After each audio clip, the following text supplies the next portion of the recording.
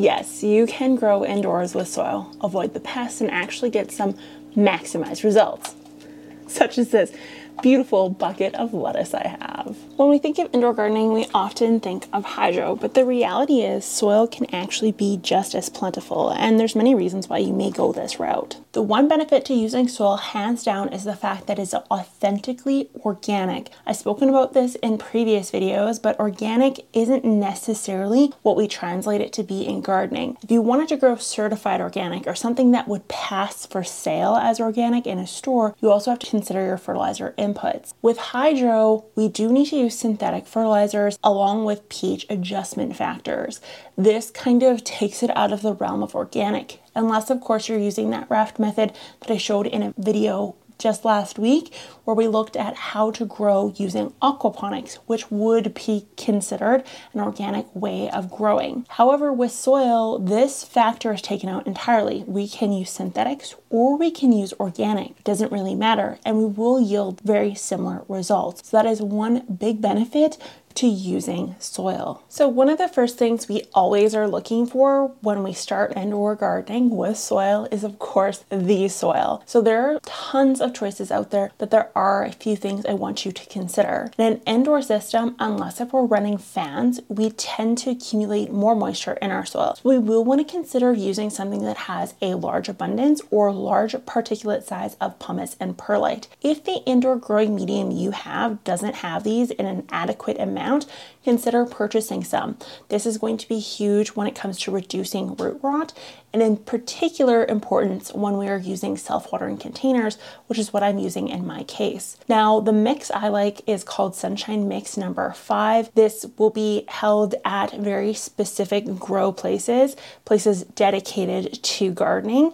Now, you won't find this at Home Depot unless it is the summer, unless they have it stored in the back. Which brings me to my second point. You want to make sure the soil you purchase is either in dehydrated blocks, which you can find in coconut coir fiber, or have been stored indoors. Anything that's been stored outside that has not yet hit a very deep freeze cold will have fungus gnats, thrips, mealies, and a number of other soil-borne problems. So unless it's been completely chilled and frozen, you do not want to bring that into your home because it's going to make for a nightmare. This includes the stuff that we used outdoors before to grow. Bringing that inside will cause pest issues. Now, I don't want you to be intimidated by this, and if your budget only calls for using the soil that you have outdoors and bringing it in, then do so. I would encourage you to use things like predatory mites, nematodes, or BTS, Bacillus thuringiensis, to help control those pests. You can actually use these in soils that you think are completely pest-free just to help as a preventative. This is really going to cut back on all those issues. The one thing I do want you to consider is getting something that already has a slow release mixed in, whether that be organic or synthetic in nature. This is one last thing we have to take into consideration when growing indoors. The way to know this is if it says feeds up to 6 months, 9 months, whatever the case is. This is one last thing we have to think about. If you miss this step or you can't find a soil that contains this, then you will need to fertilize, but we'll talk about that here in a little bit. When it comes to soil, there are two things I want you to try to avoid. The first one being too much compost or manure. This can cause a number of different things, such as fungus gnats and other problems in the form of powdery mildew or pests, and this is just natural because that's what comes with organic material. It also can increase the level of fungus that happens. Now, while this isn't a bad thing, it just is a little bit of a headache when it comes to germinating and just keeping plants indoors. So these are two things that you definitely want to watch out for. The other reason for this is because if we do a 50% mix of compost manure with a potting soil, we tend to end up with leggier plants or more soft green tissue.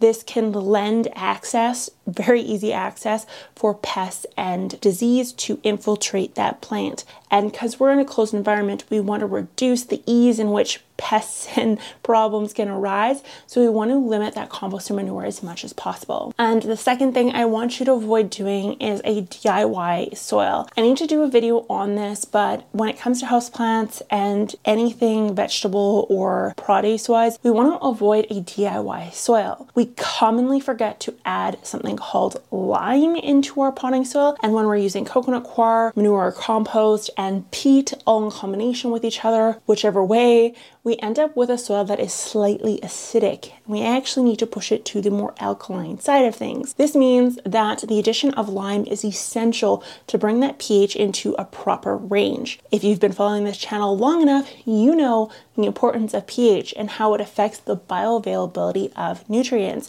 So if you're noticing yellowing leaves on the tips or just really poor growth in general, blossom end rot, whatever the case is, in your indoor growing soil, this could be a sign that you did not pH balance that soil properly if you did a DIY mix. Now, when it comes to fertilizer, you have two choices, organic or synthetic. You can choose either or, it does not matter. The cons to using synthetic are the potential of burn and over-fertilization, which can cause that legginess. And the cons of using organic is the potential of pests in the form of mold or bugs, and then again over fertilization if we overdo it, but we cannot burn with organic. Now, this is only if you did not choose to get a soil that has the slow release formula. Keep that in mind. However, if you've chosen to forgo a slow release or you're reusing soil from outdoors, then what you want to do is get a liquid version of this. Now, some people will say this is wasteful because technically we're transporting water, and you wouldn't be wrong. However, this means that nutrients can be in a bioavailable form, meaning it's very easy for uptake for that plant. Now, what I want you to consider is getting something that's either in that liquid form or something that's granular that can be dissolved in liquid. You want to do the dissolving up to 2 hours prior to watering.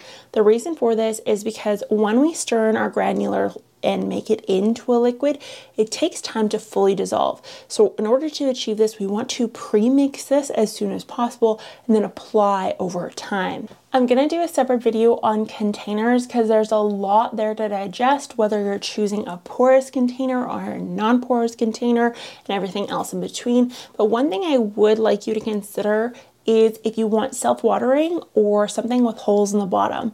If you go for holes in the bottom and just a natural gravity draining method, then you will want some sort of catchment on the bottom. I'm personally doing a self-watering system. I like that setup only because I'm in a grow tent and I am combating some moisture because I am doing hydro inside of a grow tent. So these are all things to consider. If you want to learn more about the self-watering system I'm doing, it's just buckets up, and I did a video on that and how I chose the soil, fertilizer, etc. and so forth for those containers that I am using. But like I said, stay tuned for the video that's going to go into that in more detail. Mostly because I think your guys are going to be shocked as to what you can actually use as a container. In the back of your head, cardboard and recycled plastic, A++ choices. So what exactly can you grow inside of soil indoors? The answer to this is the world is your oyster. When using soil, we have the benefit of an entire grow bucket, depending on the size, and therefore we can grow larger plants and not worry about the potential of toppling over or ripping of roots because it's limited to a tiny little core that we plunge into water. So these are things to keep in mind. In mine currently, I'm growing lettuce because that is what I truly do need. I have a ton of tomatoes stored, carrots, root veg, all stored for the winter, along with beans, peas, corn, frozen. So, I mean, all my harvest from this summer, I'm made in the shade when it comes to produce. I'm not made in the shade when it comes to herbs and when it comes to lettuce. So those are the two things that I am growing, along with a lonely cucumber plant and starting out some tumbler tomatoes as well. The reason why I like to lean towards lettuce in this system is because lettuce turnaround time is so quick, and so because of that I can start my seedlings separate in just little peat pods before transferring them into the buckets. Now I plant in waves when it comes to gardening indoors, meaning I start seeds every 3 to 4 weeks, depending on their growth habit, and then transplant them into the bucket after. If you're having troubles germinating the seeds grown in soil, what you want to do is start them separate from the entire mass setup, because if you're running fans or intense light, the little seedlings don't tend to do very well unless they are capped off with some sort of a greenhouse system. So this can come in the form of a plastic cup or something more sophisticated like the Jiffy greenhouse pod things. Any of these will work. Takeout containers will work, but these are things that you want to consider if you're having troubles with germination. When it comes to transplanting or bumping up the plant, I like to do this once I get at least 1 to 2 true leaves, not the cotyledons, on the plant, or when I start to see the roots poking out below. This is time for them to be transplanted or bumped up into those larger containers. Now, whenever growing indoors, there are 2 major factors you need to consider: whether or not you're using light. If you're not using light, look at my window growing method that I did a video on. These are very obvious answers to that. However, if you're doing light, you want to install those accordingly. I have a video coming out on that very soon. And secondly, the fan. The fan is so important. If you're noticing yellowing or really light green leaves, blossom end rot, or any sort of nutrient deficiency issues, it may be the fact that you don't have enough airflow inside of your grow tent. So this is very important. I just have like a little desktop fan running inside of mine. It works wonderfully for me, but this is just something that you definitely want to consider. That's all I have for you guys. Be sure to send me your photos of your indoor setups over on Instagram. Just DM me. I actually really enjoy seeing them. Some of you have sent some over and they are A++. I'm always looking for ideas when it comes to setups, so I encourage you guys to do so. I want to thank you so much for watching. If you enjoyed it, be sure to give it a thumbs up. Hit that subscribe button and let me know in the comments down below what your setup looks like. Be sure to include great detail, because it's not just going to help me, it's actually going to help other people in the Gardening in Canada family. Shockingly, they actually enjoy the feedback from the comments more than just my video, which is huge. So I want to thank you for watching. I'll talk to you next time. Bye.